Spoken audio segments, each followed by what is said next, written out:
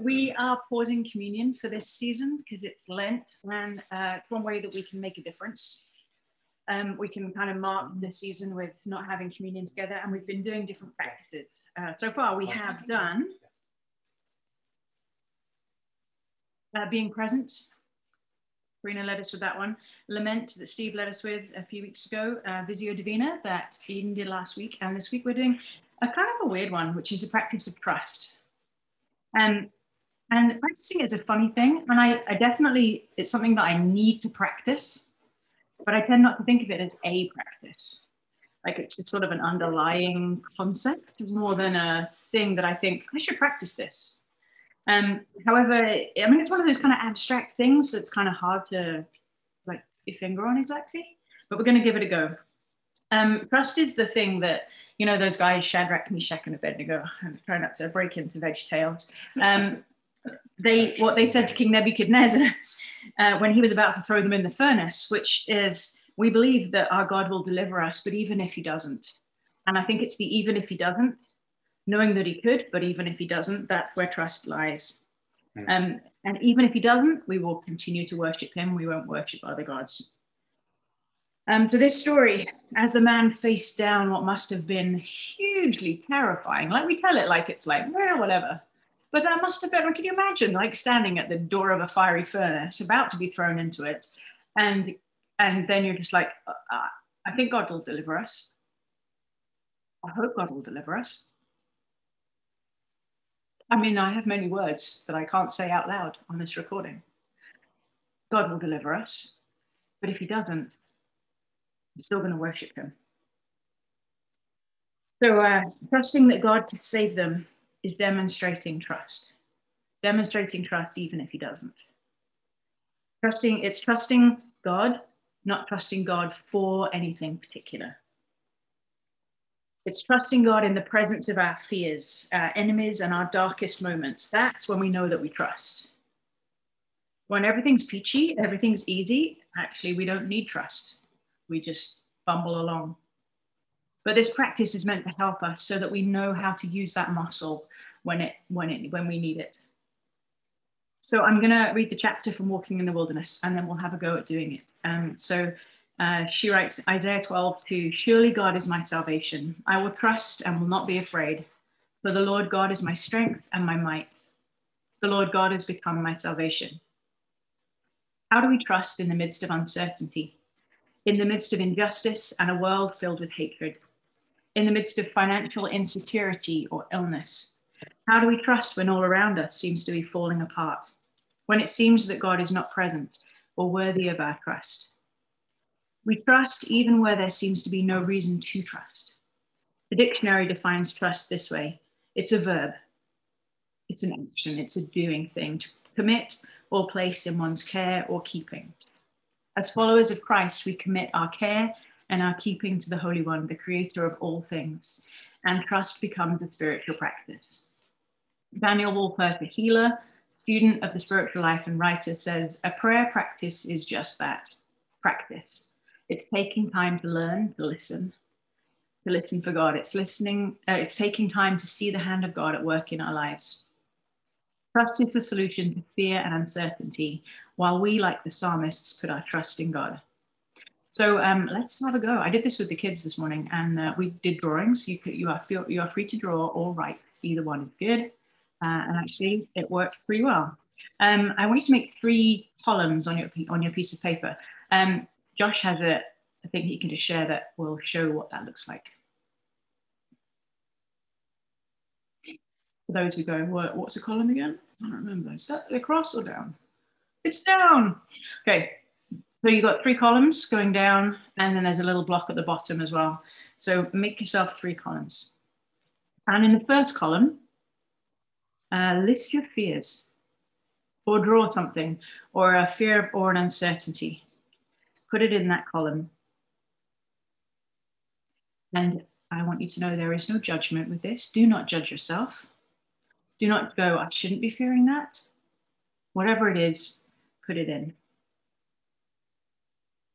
You can draw it, write it down. No matter how rational it is, no matter how irrational it is, no matter how big it is or how small it is. I'm going to stop talking so that you can actually do it.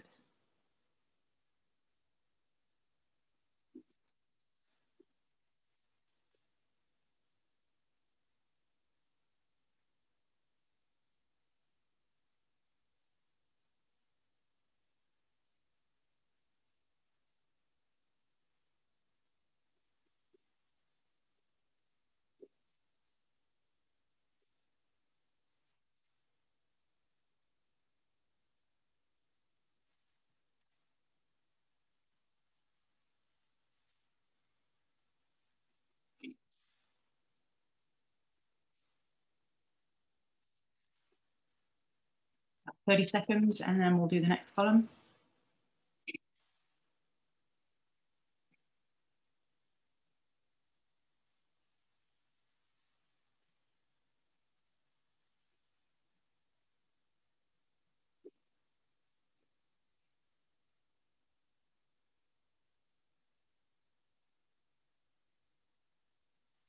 Okay, in the second column, now I want you to choose one of your fears from the first column.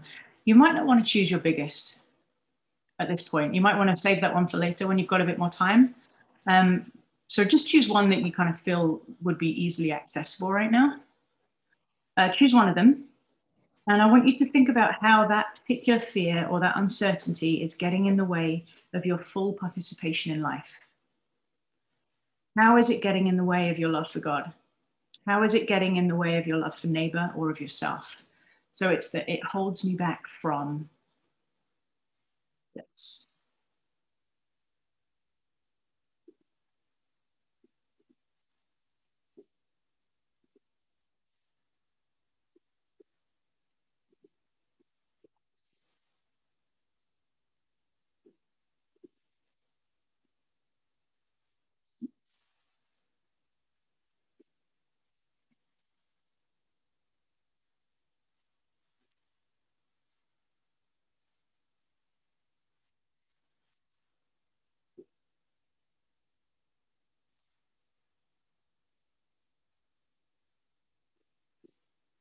That column is, how does that particular fear hold you back? How is it getting in the way of your full participation in life? How is it getting in the way of your love for God or your neighbor or yourself?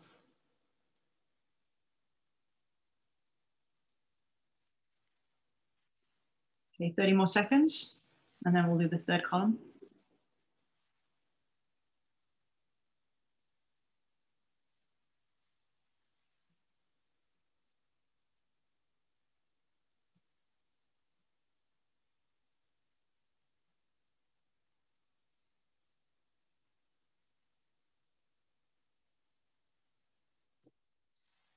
Okay, the third column is to offer that fear to God, and to listen to what the Holy One says in reply. So I'm just going to pray, and then you can apply that. So, Creator of the universe, I offer whatever your specific fear was. I offer that to you. You know it already, and you love me just the same.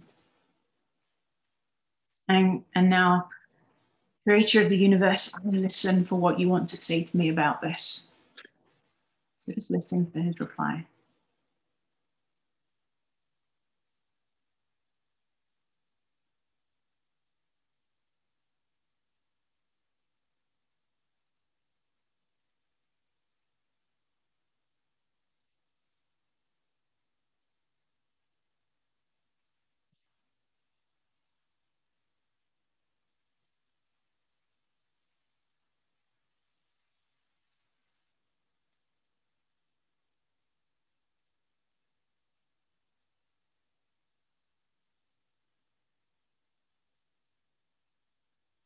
Just 30 more seconds.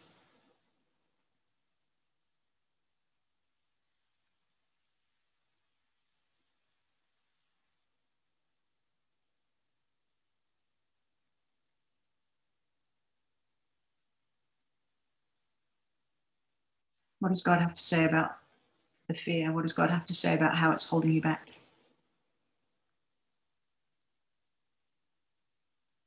And in the last space at the bottom, it says, finally turn toward trust.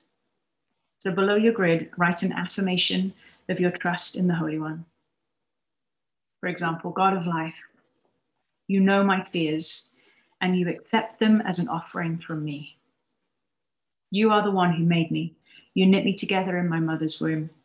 And like Isaiah said, I trust in you, for you are my hope and my salvation.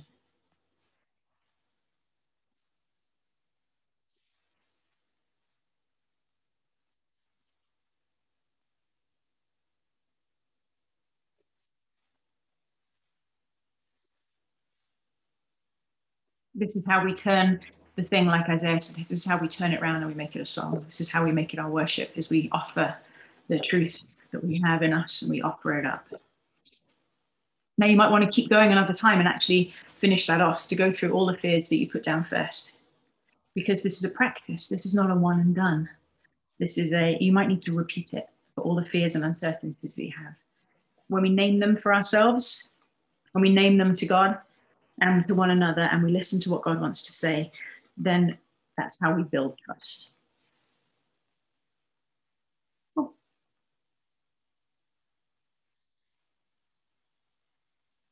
So I'm going to hand it over to Karina, who's going to introduce Ben to us.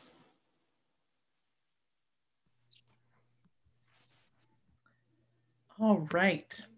My friends, welcome here this morning. We're so glad to be gathering with you. And any minute now, Ben is going to show up on my screen.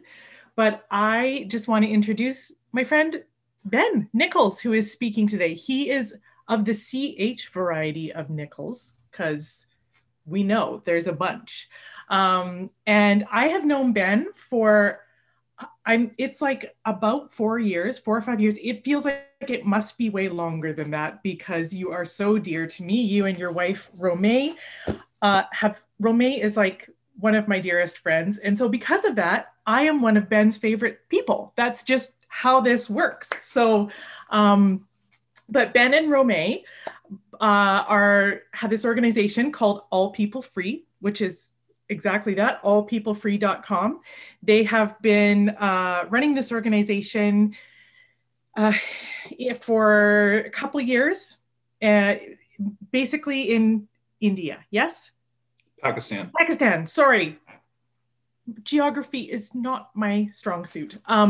But anyways, we are thrilled to have Ben here. If you may have seen Ben before, because they would occasionally come down to church with us. And Ben is the one that is actually taller than my husband. So there are a few of those, and Ben is one of them. And Ben, we are thrilled to hear from you this morning. I just pray that you would be blessed, and that our hearts would be open to hearing from you. And we just thank God for you, Ben. You're a gift to us, your family. I should also say, Ben and Romay have amazing kids who are friends with ours. They've got 2 boys and a girl. And we're thrilled to have you here. So I always think I'm going to be like way more composed when I introduce, but then I just get all the gushy, mushy feelings, and my little Enneagram 8 heart hardly knows what to do with them. But we love you guys. We bless you and release you just to speak what God's put on your heart for us today. So, amen. Take it away, Ben. First of all, thank you, Karina. Appreciate that. And as a fellow Enneagram 8, I completely understand not knowing what to do with all those feelings. But Josh and Karina, appreciate you both. Love you both. I also want to thank Eden for this opportunity to connect and share something that I am so passionate about. She and Brad have been instrumental in our lives over the last 3 years, and we're deeply grateful for the kindness that they've shown us and the way that they've held space for us. My wife and I are co-directors of All People Free, which is an organization dedicated to ending slavery in the brick-making factories of the Middle East and Asia. It is the single largest form of slavery in the world. Approximately 20 million people are forced to hand make bricks 12 to 16 hours a day, 6 days a week. Looks like that. Half of those people are women and children. The US Department of Defense estimates that there's between 13,500 and 17,500 humans trafficked in North America each year, where we live. And that's approximately 1 in 25,000. Globally, 1 in 175 work in some form of modern day slavery. And where we work, 1 in 40 humans are trafficked. It is the most densely populated slave trade in the world. So over the next 20 minutes, I'm hoping that I can just share a few stories and do my best to represent my friends in the brick kilns. They are very poor people. Some are widows, some are orphans. They are mostly followers of Jesus, and as such, they are the persecuted church. They are humans being trafficked. Many of the young girls are used as sex slaves or become child brides. And the overwhelming majority are undocumented workers. In the words of Brene Brown, in order for slavery to work, in order for us to buy, sell, beat, and to treat people as animals, you have to completely dehumanize slaves. I want you to think about that for a minute. That's what's been done to these people. They're living in a similar narrative to the slaves that we had here in the United States. At the core, our organization is in the identity restoration business. We are working diligently to provide ways in which their humanity can be restored. Sarah, if you'll just take note, if you could insert the video at this point. I wanted to play a video for y'all, but unfortunately Zoom's not the best for that. So if you could later in just mark the spot, that'd be great. I want to share a story. You know, I remember stepping foot into the brick kiln for the very first time. It was quite an experience. After traveling 26 hours by plane and then 2 hours by car, I had not slept. The sun was just starting to come up, and the sound of Muslim prayers were being broadcast over loudspeakers outside the van. We traveled with 2 armed guards in the vehicle, and then there were 2 more armed guards on a motorbike ahead of us, not because I was in any imminent danger, but we were in a pretty rough area. And where we work, some of the people don't want me there. And we're also dealing with a people who have been treated harshly for a very long period of time. So they can be pretty aggressive. On that Sunday morning, I opened the door to the van, and the sounds, the smell of burning plastic and coal filled the air, followed by a quick wave of heat. Temperatures were already at 40 degrees Celsius, and the sun was just beginning to rise. They had brought me to this small church that was located between several brick kilns where the people lived and worked. As I approached this makeshift door on the front of the church, it was a curtain hanging there. There were shoes piled up because they take shoes when they enter a place, take their shoes off when they enter a place of worship. The room was mostly dark. Men sat on one side of the room. Women have to sit on the other side of the room. And there were roughly 500, 600 people that are gathered into this very small spot, small building, sitting on the ground, shoulder to shoulder. Some were coming in after working all night long. Others will complete their required work for the day after the service. So while these Muslim prayers are happening over loudspeakers outside, this Christian church also had speakers blasting their own prayers inside. It was just such a clash. I walked onto the stage, and in a few minutes later, I was preaching. Now, I've been a pastor for 17 years. I started as a youth pastor at Hillsong in Phoenix and just had various different preaching, teaching roles and pastoral roles. But what do you preach to a crowd of people who only know a simple life? They have no education. They don't read or write. They have very little control over their destiny. They're completely mistreated. Their children suffer. I stood there in that moment. Of course, all the notes, anything that I could have prepared, nothing prepares you for that, at least not in a sermon way. The only thing worth preaching was the love and the kindness of the resurrected Christ. I remember the words of Jesus as I stood there, as he stood in the temple and read from Isaiah, when he said, "The Spirit of the Lord God is upon me, because the Lord has anointed me to preach good tidings to the poor. He sent me to heal the brokenhearted, to proclaim liberty to the captives." I wondered, as I stood there and remembered those words of Jesus, was the crowd that he was looking at similar to the crowd I was looking at? That's what we try to do. We try to proclaim liberty to the captives. If you've been in third world countries or seen extreme poverty, you certainly understand some of what I'm talking about, but in my experience, poverty alone doesn't always equal misery like this. I've met many poor people who live rich and full lives. This isn't the same thing. Over the next couple of weeks, I came face to face with a form of human suffering that should not exist in our modern day world. I saw a young girl whose skin was burnt because acid was thrown on her when she refused an older man. I remember shaking hands with this young boy before I realized that his arm was recently broken. He had fallen while carrying a load of bricks, and they wouldn't take him to a doctor because they knew that they might get in trouble. So it was infected. And the children really are working everywhere. In church, kids are smiling. For many of them, I'm the only white person they have ever seen. So they'll respond when they see me, and even in the brick kilns, when they come up, I'll get some response from them. But aside from that, when you look in the brick kilns, the kids are not playing, they're not smiling. It's not like poverty in other places. My friend Harold Eberly has traveled to third world countries for 50 years, and he says this is the only place he's ever gone where kids don't smile. It is poverty amplified by persecution and dehumanization. When you treat a person like they're worthless long enough, what happens? But the good news is, first, the light of the world does really shine brightest in the dark places. The real gospel, the real good news of Jesus, it does work everywhere and in all situations. And I would argue that if it doesn't work for the person stuck in slavery, it's probably not the gospel Jesus came bringing. If it doesn't work for the others, the minorities, the outcasts, is it really good news?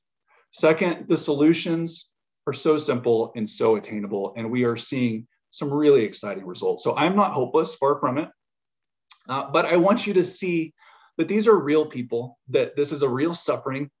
You can take a direct flight from Vancouver to Dubai. It's a very long flight, about 16 hours, and then take a 2-hour hopper to many of the nearby countries, Afghanistan, Iran, Iraq. You can go into India, you can go to Pakistan, and you will find people in this similar situation. So when I look at these children, I can't help but see my own and realize the privilege that I've been given. And I wonder if I can use my privilege to bring answers to their prayers. So I want to introduce you to a family that we recently helped. I'll tell you that in advance. I'll also tell you that the pictures that I'm going to show you are pictures that we have permission to use from the families. These kids you're seeing have already been helped out of the brick kilns. So I'm not showing you anybody that's still stuck in that situation, but they want to help some other families. So I'm going to switch over here and see if that is populating for you. Karina, wave at me if you can see that okay. Okay, good, excellent. So first, I want you to meet Humira. I first met her family when I was visiting one of our schools, started by one of our predecessors. She was able to study until the 6th grade and then was forced to leave school and to help her parents in making bricks. And we recently interviewed her family, and here is what she had to tell us. She says, it was very difficult for my parents because the work was very hard, so they could not do it alone. I had to leave the school. In the cold season, the sand is extremely cold and it's difficult to touch. In the hot weather, it's so hot that your hands will burn. So we get up at 2 or 3 a.m. and have to work in the middle of the night. Most of the year, it's sunny and hot, and we face a lot of difficulties. We're trying to teach our younger siblings to read and write, but the problems got worse, and now our younger siblings have to work in the brick kilns with us. The environment is not right for children, sisters, daughters, but we must endure. We want to be free, but we cannot leave or we will be harmed. This is her sister, Manor. She's approximately 15 years old. One thing that stuck with me, in the brick kilns, most people don't have birthdays. No one keeps track of time. They are born in obscurity. They live a repetitious life without celebration. The majority don't have ID cards. So they're mostly guessing their age. Manor studied alongside her sister over the last few years. She's in grade 5, and due to coronavirus, we had to close the schools temporarily, and she was forced by the brick kiln owners to work alongside her parents. This is their mother on the left. And she tells us how much she grieves that her children are forced to work, but she doesn't know what to do. Humira and Manor are the 2 oldest daughters. She has 6 children in total. She feels very badly and says, we want to see our children set free from this slavery, and we want to educate our children so they can grow in Christ. This is my desire. Razat, their father, says they have worked in the brick kilns for many years. They have no rights whatsoever. Their family debt was approximately $1,100. The daughters are at an age where their father is being pressured to give them as maids for brick kiln managers and owners. Now, the girls in this situation, they will be abused. They have very little rights. Rape requires 4 eyewitnesses for it to be legally constituted as rape. So the girls are left to struggle on their own. Refusal can mean unbearable harm to the family. And without intervention, they'll remain in the brick kilns. Paying debts alone isn't enough. True intervention requires that we help reestablish them in a new trade. It requires that we address some of the systemic problems. But this is a fairly typical family. So how do they end up in the brick kilns? Well, the overwhelming majority is generational debt. The brick kiln owners try to enforce on the younger generations. So in this situation, if the mom or dad passed away for any number of issues, the kids would be forced to stay there and to continue working at a rate that they would never pay off the debt. But beyond that, there's also recruiters and loan sharks that are hired on behalf of brick kiln owners who look for vulnerable families to prey upon their naivety. Any number of things can lead a family in this situation: medical issues, childbirth, food insecurities, dowries, home improvements. In the region we work, it's religiously charged, which puts minorities at the bottom of the caste system, meaning they don't have access to the same care that everybody else does, and especially not access to loans. Law enforcement is also very corrupt. The police are given free bricks by brick kiln owners, which allows them to get away with anything, including murder. Christians have the least access to help, and as such, they are the overwhelming majority in the brick kilns. Now, the debts of Razat and his family were paid last week, so this is a very new story for us, a very exciting story, and we have moved them into Anna's house, one of our Hope homes or restoration homes, where they can begin to rebuild their lives and where we can customize a plan to help them. Now, up until 3 years ago, I didn't even realize that slavery existed on this level. When I heard about it, I knew I had to do something. You know, prayers are good, but we can act. It's easy to feel so separate and disconnected, but the reality is we are all connected. And if any humanity is enslaved on some level, we all are.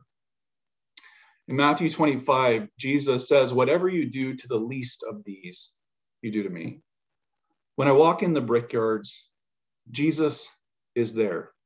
As much as I can ever feel any presence of God, I definitely feel the presence of Jesus when he's there with the least. When we witness suffering of another human being, especially suffering at the hands of another, we are witnessing the suffering of Christ.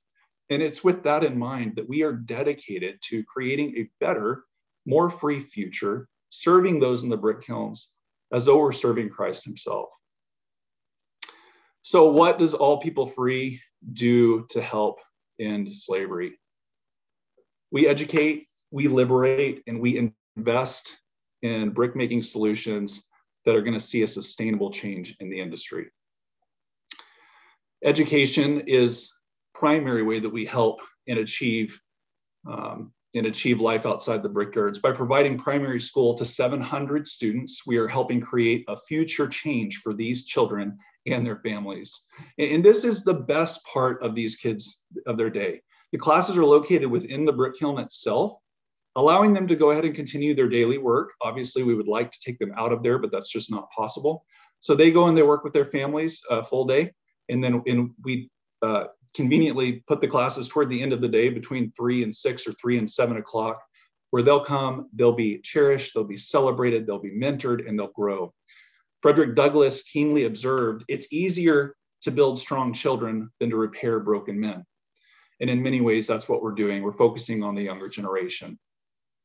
The cost to run a brick kiln school like this is about $2,500 a year or $5 per month per kid, just to give you an idea. Another really exciting program and thing that we're doing is trade schools for girls. We currently have 7 schools running for women. And by empowering women, we can significantly increase the economic potential of the whole community. Sewing centers, stitching classes, beautician classes, and cooking are all ways that we can enable women to create a sustainable future outside of the brick kilns. And I love that we're doing this. Another thing that we're doing is we're providing a pathway to liberation. We currently run 3 Hope Houses. I should say we're in the process of opening 2 more. We have one running, Anna's house. We just opened Miriam's house, and then we've got a 3rd that we've just also opening. But we'll have a total of 18 bedrooms, which allows us to rescue and serve at least 36 families a year. So first, when families are in imminent danger, we step in by offering legal representation. Sometimes we have to pay their debts just to keep things safe and to keep the rest of their family out of danger. And often we need to relocate them outside of the brick kiln. This provides us a way to do that. Second, we recognized early on that young girls were suffering the most abuse. These girls are mistreated on so many levels, and they just don't have rights. So paying the debts and ending slavery, it's easy, but changing the mindset of someone who's been a slave, it's very difficult and it takes time. By bringing them into a Hope House for 3 to 6 months, we're able to diligently customize a plan that will work in the best interest of these girls. The purpose of these homes is restoration and care. We want them to experience what a safe environment is like.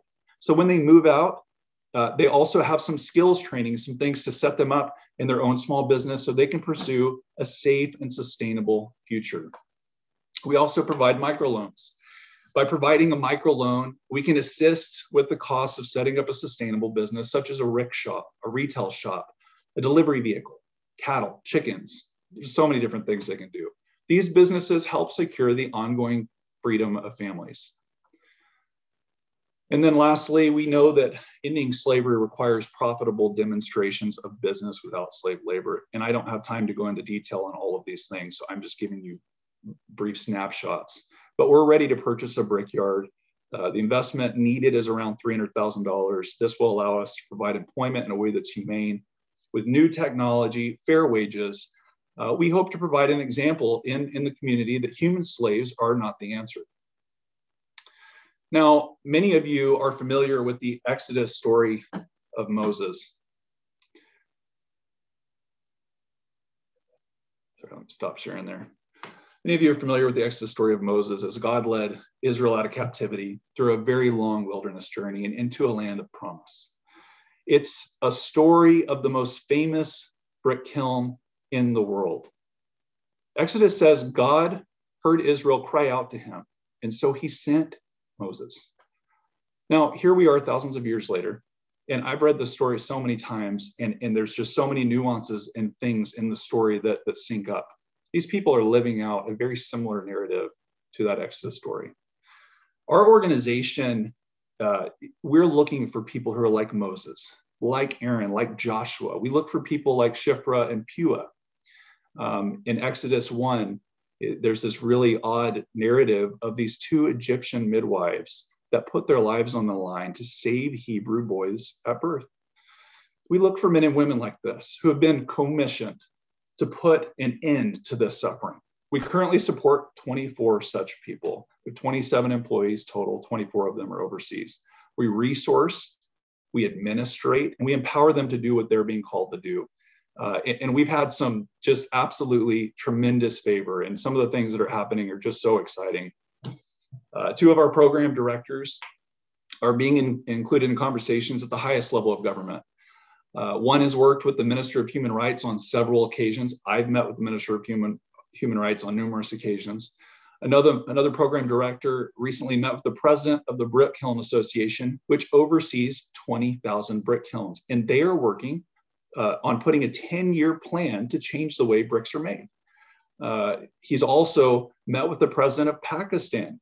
Now, Pakistan runs with a prime minister as the most important figure, but the president is also an important figurehead.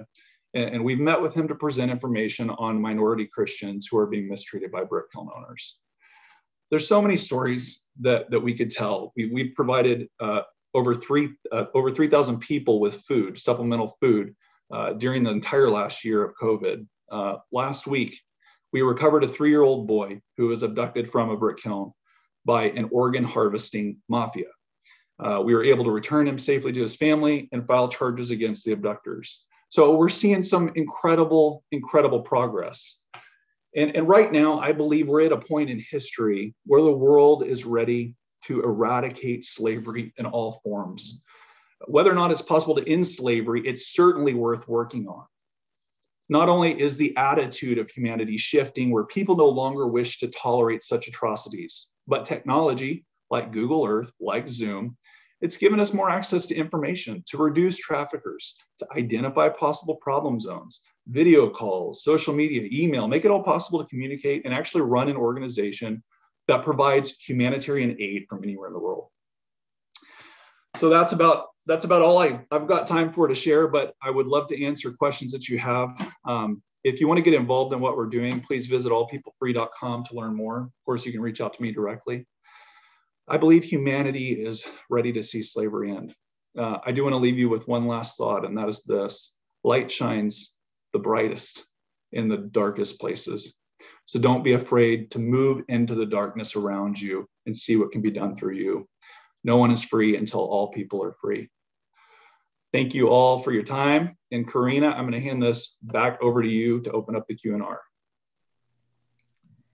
All right, you guys, you can switch over to gallery view if you want. So then we can get a sense of everybody that's here. Ben, yeah, I have loved what you're doing for so long, but this is the first time I got to kind of like hear the formal presentation. And I couldn't help but thinking a few weeks ago, I preached on denying yourself and taking up the cross, and how that is a picture of like taking the tool of the enemy and occupying it for good. And I feel like that when I hear you talk about buying a brickyard, instead of just like raging against the machine, it is like you're going into this death maker and bringing life.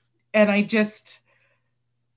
think it's a brilliant way of approaching aid, and that you're like empowering people there instead of getting a massive organization. There's so many things that I love about what you're doing. So thank you so much for sharing that. And even just like, you are in the process of teaching us how we dignify people who have been harmed. Like, their consent matters, and their voice, you're not giving them a voice, you are making space for their voice. And I just like, so excited for that. So you guys, if you've got questions or comments or blessing that you want to give for Ben and Romay, if you can see on the screen, I see Romay and Anna down on the screen as well. So feel free to unmute yourself and take it away.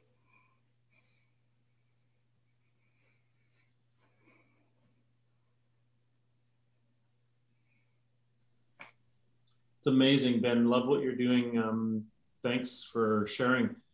Curious whether, what do you guys have some sort of, like you guys are investing in a bricklaying factory. Do you have some sort of investment model where you're recruiting actual investment? That's kind of like a true investment, although where the returns are obviously maybe not going to be as great, but it's an actual investment model. Right, like a social business. Yeah. To answer your question, no, we don't have anything formally. At this point, it's mainly been donation based. We are open to the idea. I do have a couple of people that have donated over $50,000 that have floated the idea of they would fund some portion of it if they were able to get their money back in, say, 10 years or something like that. So, I mean, we're open to different models, but quite frankly, no, we just haven't gotten there. COVID really impacted us in a big way. It was a hard year for us, and we just had to hunker down and really take care of the people that are in our organization. We continued paying all the teachers their salaries, and had to focus on that. So no, I look forward to things opening back up and being able to have those conversations though.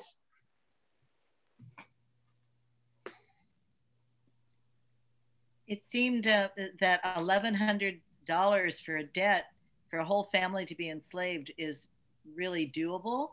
Are most of the debts that low, or are they, how do they just keep, like, if you paid off somebody's debt, would they be able to stay from being back in debt tomorrow?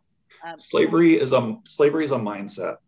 Slavery is a mindset, and I can't stress that enough. It is such a different thing to actually work with people who have been in this. Harriet Tubman says she would have, actually, maybe this was wrongly assigned to her. I've heard recently this isn't actually her quote, but she says that I would have freed more slaves if people only knew they were slaves. So these people, when you free them, if you don't create a sustainable way for them to earn a living outside of the brick kilns, they don't read or write. They don't have any experience outside of the brick kilns, zero. Like they've just lived and worked there their whole lives. It's all they know. They're stuck. So we have to do a little bit more than just paying their debts off. There are many organizations that, for instance, there's a Catholic organization that recently paid the debts of 70 families near where we're working. They used one of our partners to help negotiate those debt settlements. We will come in behind them and help those people. We will try to provide aid to those people and see if we can find different pathways for them to find life outside of the brick kilns. To answer your question, though, no, the debts can be anywhere from $100 all the way up to $4,000 or $5,000 US, and it is a very small amount. And we do, we'll free over 100 families every year just out of the generosity of people that are wanting to do that. It is still a good thing to do. It just doesn't end the systemic problem.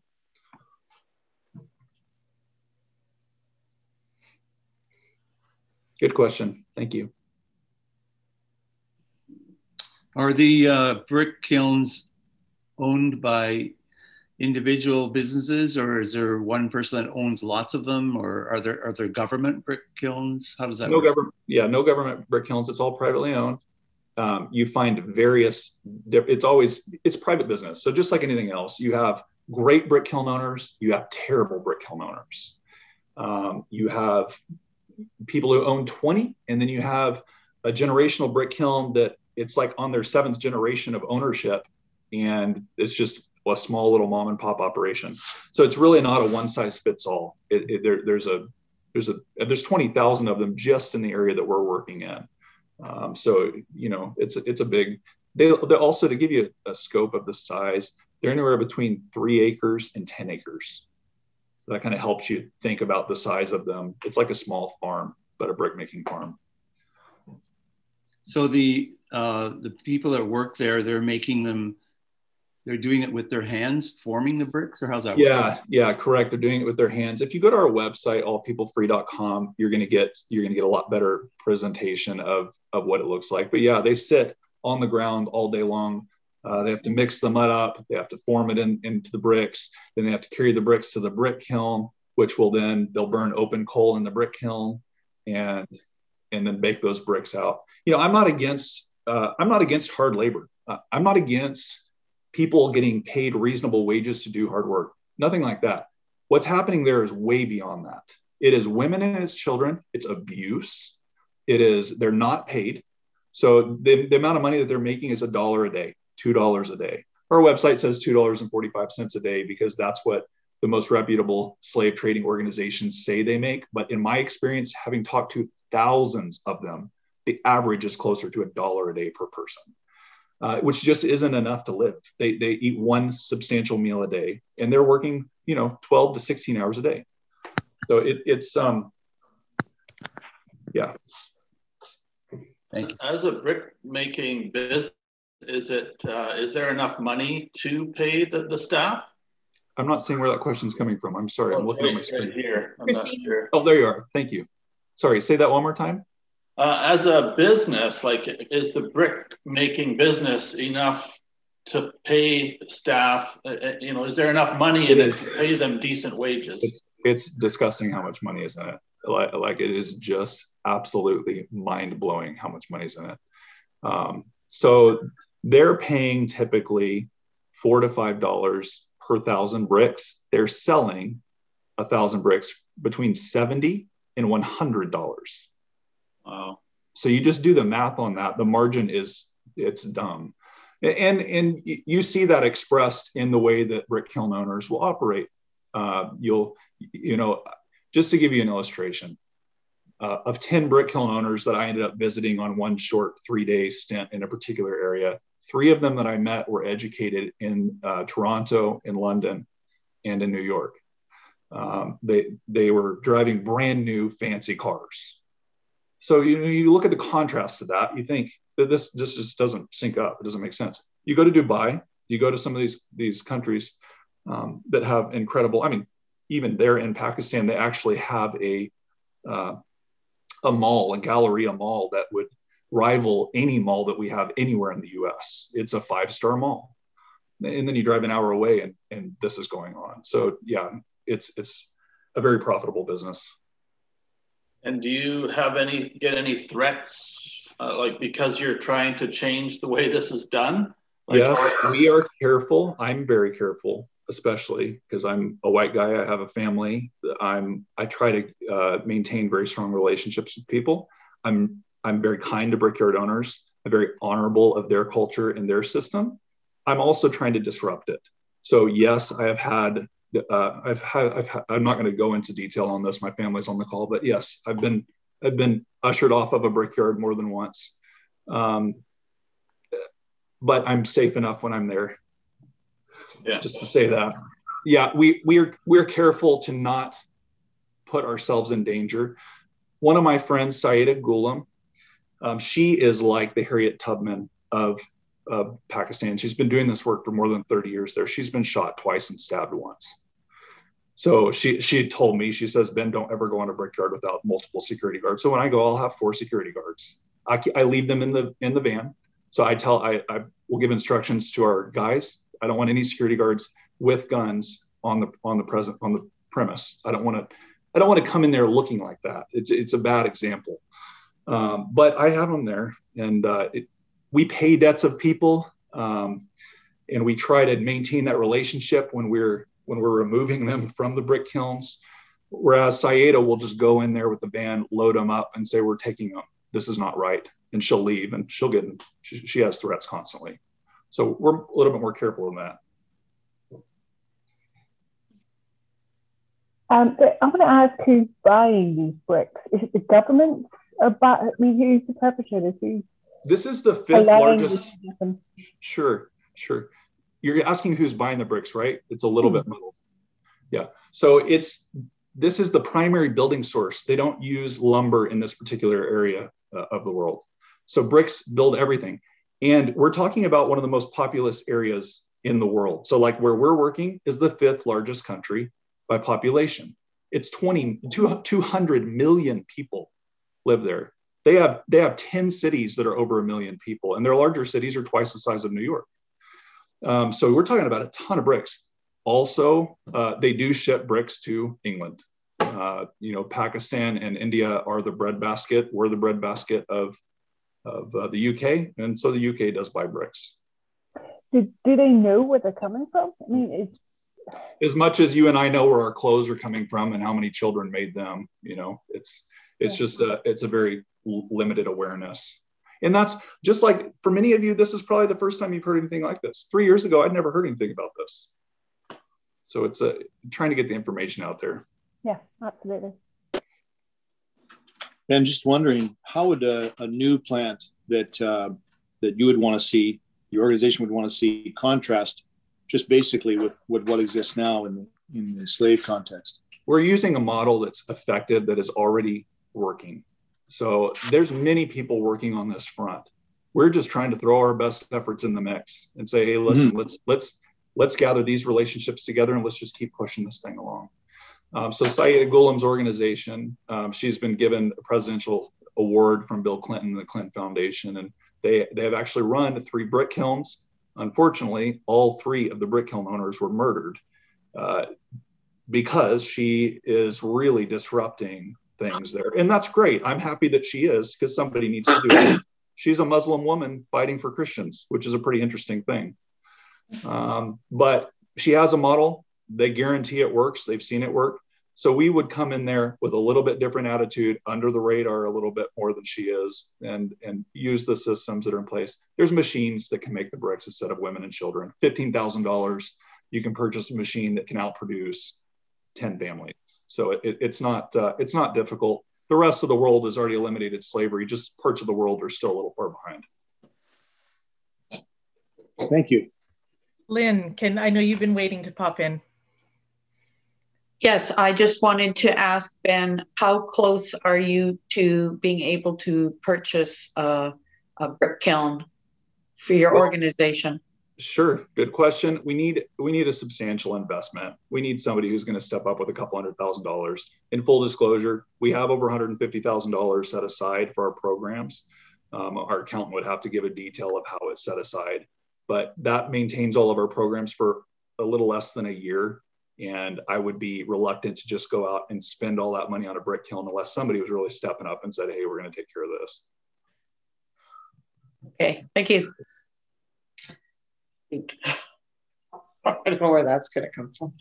Ben, how much interest, I mean, you know, all of us are somewhere on the continuum between capitalism and anti-capitalism. How much interest is there in government regulation for for the industry to begin with? Because they're obviously overseeing it, and some of them are being taxed and so on and so on. So you're asking, if I'm understanding the question correctly, is what does the government do to regulate these brick kilns? There's heavy laws in place. The application of the laws is a totally different story.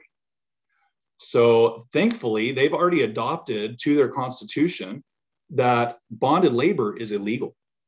They've adopted their constitution that brick kilns cannot have children working on there, that there's a minimum wage that has to be held, but nothing is actually done. So for instance, our organization, when I started getting into all of these higher up, like the Minister of Human Rights, and started meeting with some of these, Parliament members, there's actually Parliament members that live in Vancouver, oddly enough. They're in Vancouver right now. So I started meeting with these people. I quickly learned that our organization needs to be doing the work. We want to be the hands and feet. So yes, we're involved on some level up there, but the reality is those guys are not actually helping these children. These children are still in they're 10, 20 years away from seeing the changes trickle down. And that's only if they hire enforcement and force these people to shut down, which is a little further away. I want to see the culture begin to change, not just the law. Law is important to change. It's been changed. They're continuing to change it. The president of the Brick Kiln Association is putting together a 10-year plan to change it. But we're there on the ground trying to change the culture that is happening. Well, that's interesting. I mean, that's what I've experienced in some parts of the world where, you know, they say, yep, healthcare, they pass a law. They say, yep, healthcare is provided for all these people. That's a wonderful law. Oh, look, this country has that law. They provide healthcare for everybody. But on the ground, nothing is happening. And that's pretty frustrating. I'm glad that you are interested in changing the culture. I'm wondering if you see what are the factors or root causes, et cetera, that, I mean, obviously human nature, but how do you see the most effective route to changing the underlying culture so that people, I mean, really, essentially the brick kiln owners are interested in changing their model? Well, I think we have to appeal to their greed. They're in this for the money. We need to show them that this is the progressive way forward. The culture that we're dealing with is very proud. One of our friends, she invented a poop waste disposal that turns waste and poop into drinkable water. She runs an organization that Bill Gates funds, and she actually lives here. And in where she works, which is in the same region I work, they actually had to buy the manager of their facility a brand new Porsche so that he would show up on the grounds very flashily and people would get his attention to be like, oh, this is the way forward, because otherwise it looks so disgusting. Why would you do that? So you're dealing a lot with image. And so I think it's important that we demonstrate a model, but then we also show this is a good way forward. Some of you heard from Safi Kaskas. I'm trying to get him to help me along with somebody else we've already recruited. It is an Islamic scholar to present a methodology from the Islamic point of view of why they want to treat these people better. We're trying to work on that. We're building relationships with these people. We're getting good rapport with these people.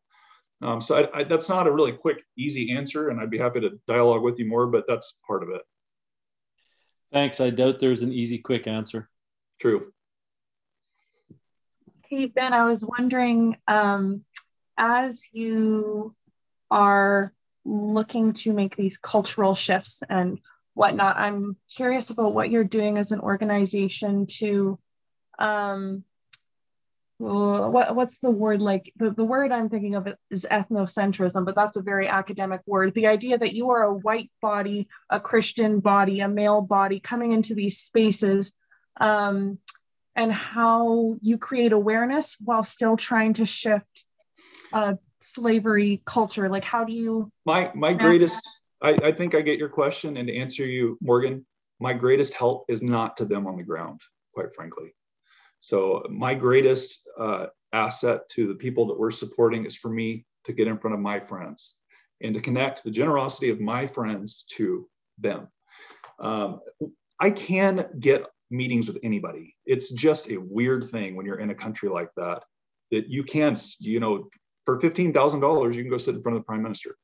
So you can get these meetings with people, and at times that's beneficial and it's helpful, but I use them intentionally at the behest of the people that we're supporting. I am not the person going in there and doing these things. I'm the one having Zoom calls with them, talking through the issues, asking them questions, trying to help direct them, trying to hear what they think the answers are, and then trying to administrate and facilitate those answers with them. Does that help answer your question? Yeah, it does. And yeah, cool. Thank you.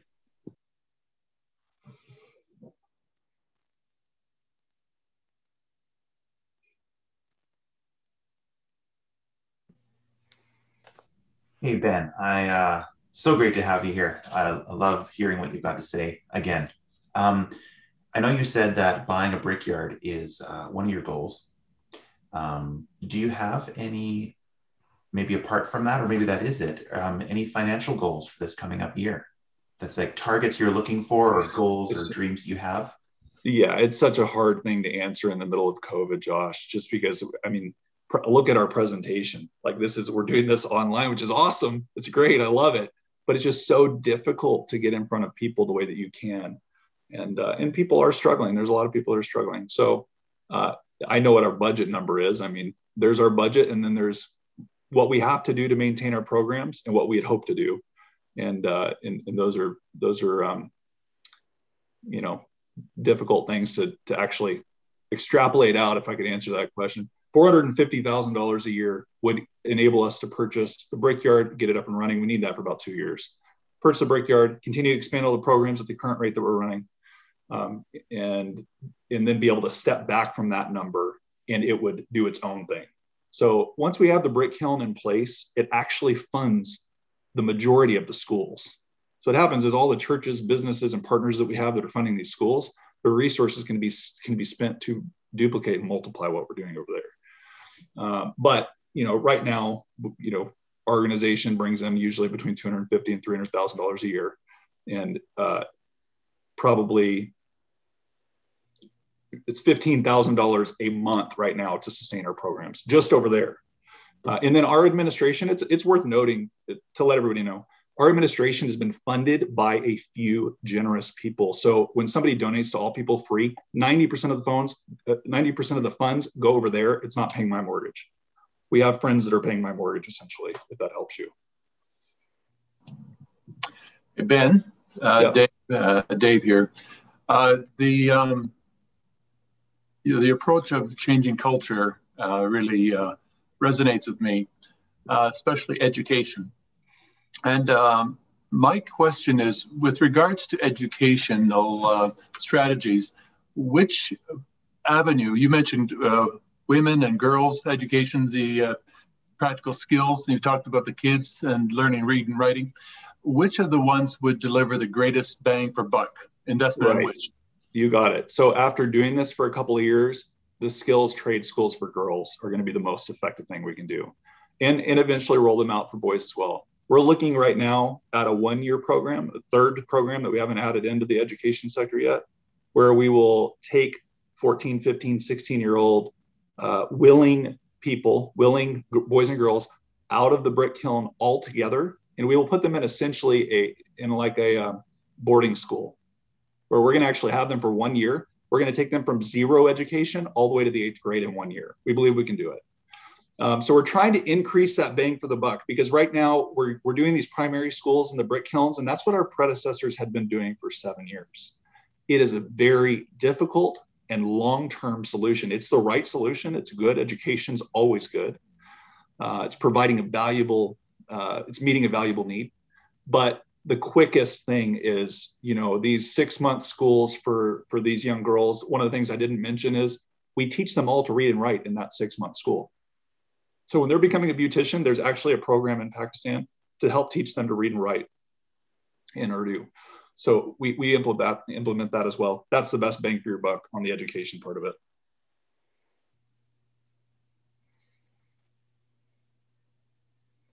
So Ben, am I hearing you right that right now what your budget is doing is the primary schools and the trade schools and paying your staff or like your partners out there? Yeah, 24 partners.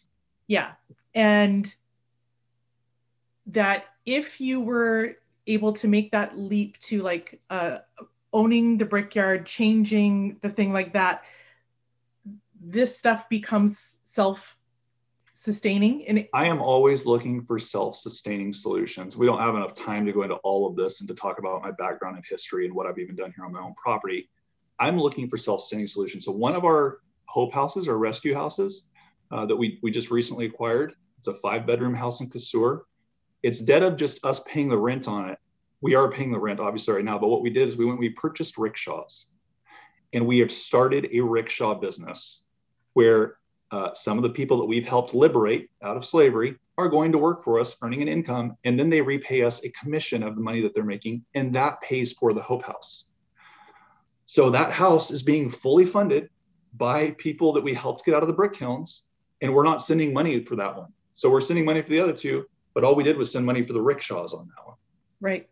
So that's what I'm trying to go for. I'm trying to find a way to mechanize this so that it's not just, I mean, don't get me wrong, I'm plenty happy to put the generosity of North America in touch with people who need it, because there needs to be some. But at the same time, I'm trying to look for sustaining solutions within the country. Which I just want to highlight the brilliance of that, because it removes you as the chronic savior of the program there, right? Yeah, you got it. Yeah. And we need that kind of mindset for when we're thinking of where we're putting our money. It's good that we want to help people, but this is a different mindset of helping that is like, you are actually working yourself out of jobs and teaching, and that is so important to me, that it's great for us to have a place to give, because we're better when we give, right? Yeah, absolutely. But that you are setting up a model that is like, one day they won't need you.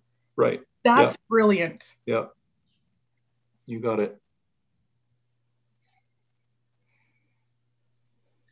I think this is fascinating, because most of us are sitting in the Abbotsford area, and we're about 10 or 15 minutes away from the Claiborne brick plant that started in 1905 in Claiborne Village, which is most famous for its candy store now.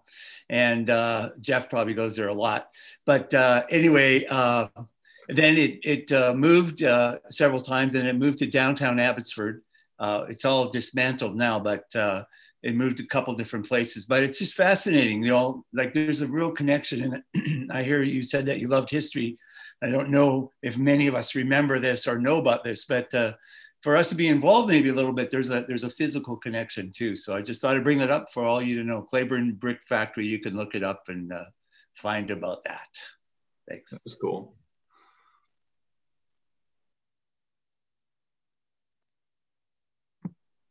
Ben, I have a question. So at the beginning of your presentation, you were showing a picture of a family with children. Would you be able to tell us a little bit about where they're at now? I don't know if you're allowed, or if that's allowable. They're in the Annis house. Like a story. They're just out of the brick kiln. They're just being relocated to Annis house. So right now they're being jarred substantially. Usually when somebody comes out of that, depending on how long they've been in there, it is it's a mental spiral. Like it's a difficult thing for them. It's quite an adjustment to go from the physical wear and tear of working in a brick kiln is just absolutely excruciating. For me, just to walk around in the brick kilns, I'll be there in 6 weeks. I'm going back in 6 weeks. And it'll be 120 degrees with a 900-degree oven in the middle in sand. And these guys, they'll be out there for 12 to 16 hours a day working. And they'll be out there working 12 to 16 hours a day, and they live in it. There's no air conditioning. They don't get away from it.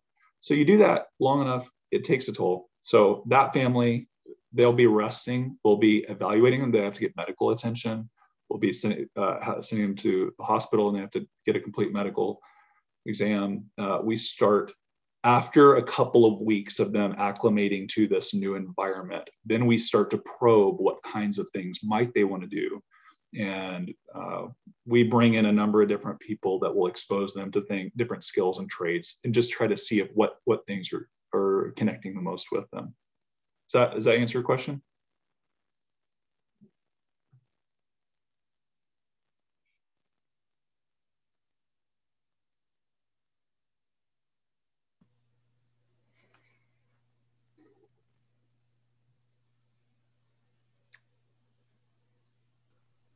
Hey, Ben. Sorry, go ahead, Jeff. No, I was just going to actually ask. I mean, obviously, this is an investment into what you're doing is worthwhile, regardless. But do you guys have only American, or do you have a Canadian giving or donor website? I don't have Canadian. We actually had started an application with Hope for the Nations, I believe it's called. It's out of Kelowna. Yeah. So we had started, they've approved us, and then COVID hit. And so everything's just basically been on pause, because I was supposed to speak at a number of churches and places up there. We were going to do some fundraisers in Vancouver, but that kind of all put on hold. My guess is you would probably need to talk with the Bridge and see if they're willing to participate. And aside from that, I don't know. It's possible that I could call the Hope for the Nations, but churches are typically easier to transfer funds. Like a 501c3 in the United States can receive funds from a Canadian organization without any issues.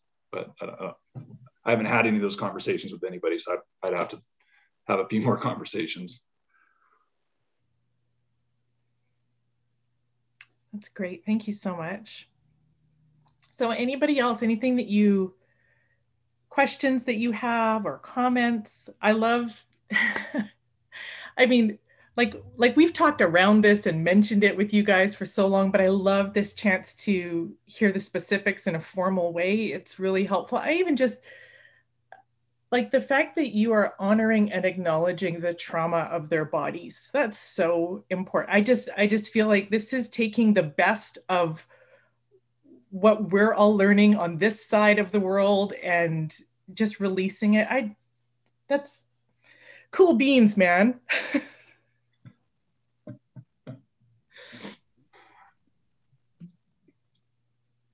I can hear my wife laughing from downstairs. My job.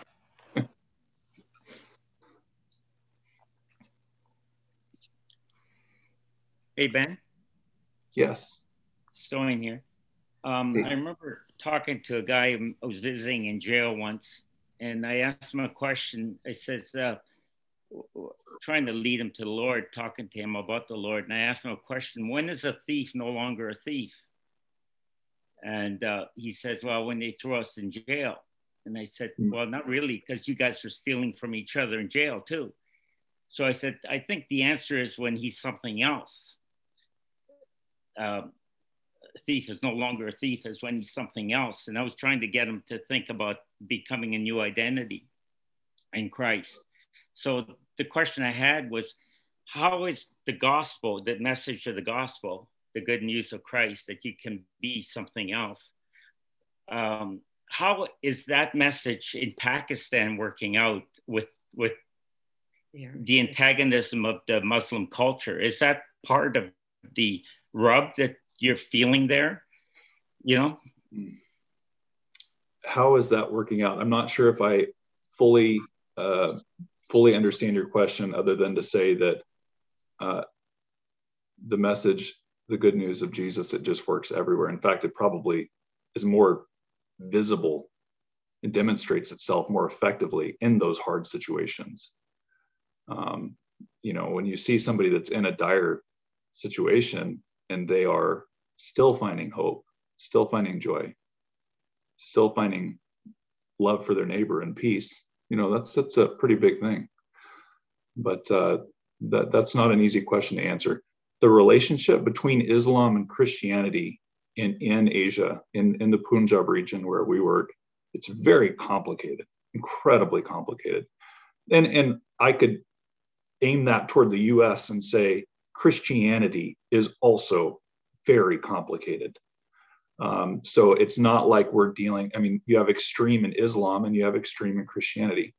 The overwhelming majority of people in Pakistan, the Islamic community, they are incredibly warm, loving, kind, hospitable people, very generous. Some of the most hospitable and generous people I've ever met. Simultaneously, there's a small percentage that are radicalized, and you know, you've seen enough movies and heard enough on the news to know what that small percentage believes. So, and you know, yeah. So I mean, there's persecution and all kinds of stuff, but I would like to believe that the message of love and hope and of Jesus, it wins.